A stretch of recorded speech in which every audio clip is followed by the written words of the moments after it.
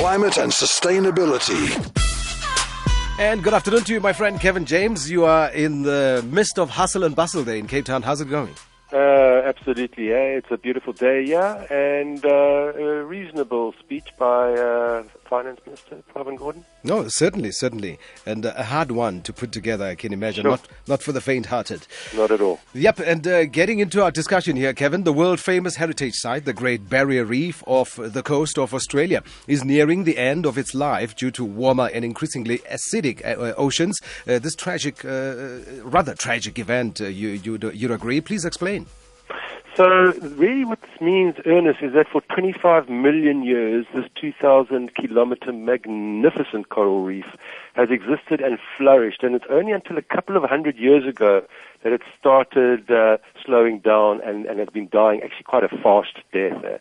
So for those of the listeners who don't know, this is really the single largest living structure in the world. As I said, it's 2,000 kilometers long. It's the only structure that can really be seen from space. It's larger than Britain, and it's more biodiverse than Europe. It's got more fish, more coral, more mollusks, and more biodiversity than anything on the planet, really. And how it works is that the coral has a symbiotic relationship with algae, in that the algae facilitates photosynthesis, that we all know turns sunlight into sugar, and the coral actually feeds off this sugar. It's the algae that provides such beautiful colors that is the Great Barrier Reef has become famous for, and any other healthy coral reef system is famous for. Well, the problem for the reef actually started ironically in 1981 when it was declared for the first time as a World Heritage Site by UNESCO, and at exactly the same point, it experienced its first mass bleaching event. So what happens with mass bleaching is that due to climate change or global warming-induced climate change, the sea is getting warmer as well. And more carbon, CO2 in the atmosphere cause higher carbon levels in the sea, because the sea is a huge carbon sink just like the land. So that caused acidification. Now what happens is that the algae starts to produce more oxygen, which in that environment and circumstance becomes toxic and forces the coral to actually shed the algae, which causes the coral to starve and die. Well, this has pretty much wiped out the Great Barrier Reef as we know it. It has lived, as I said, for 25 million years, and it was probably during the last 300 that we could actually say it's been murdered by the human species. So the Australian government has probably been the major perpetrator of this crime, ironically, because it was such a massive tourist destination, but because of their preference with coal mining and coal power and actually moving coal out of Australia near the Barrier Reef, it has also added to its demise.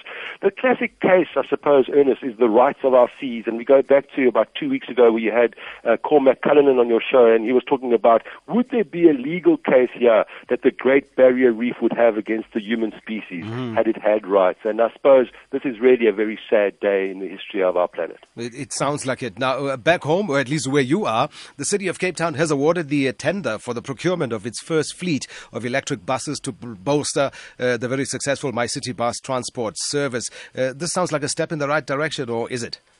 Indeed, Ernest, this is a very, very good idea, and when I look a bit deeper into it, it's backed up what seems to be a very, very sound plan. So the tender was awarded to a Chinese company, Hong Kong-listed BYD. It's a conglomerate that manufactures electric vehicles and as well as rechargeable batteries, and I suppose endorsed by the fact that Warren Buffett, one of the wealthiest people in the world, is an 8% shareholder of that company. The initial procurement was only for 10 electric buses, so it's more of a pilot, and it was 126 million was paid, so about 12 million rand per bus. BYD also has 51 single-decker buses in the City of London, so it seems they have good experience and know what they're doing. So, they want to actually evaluate these buses with the 10 buses that they are actually getting in relation to how these perform against the existing diesel fleet. But the forecast does actually look considerably better than the current diesel fleet. And the plan is good because besides just lowering carbon emissions and reducing air pollution in the city, which is obviously some of the objectives, BYD has also committed to local assembly and local jobs right here in Blackheath in Cape Town. So also a proportion of the body content to meet local content and production values.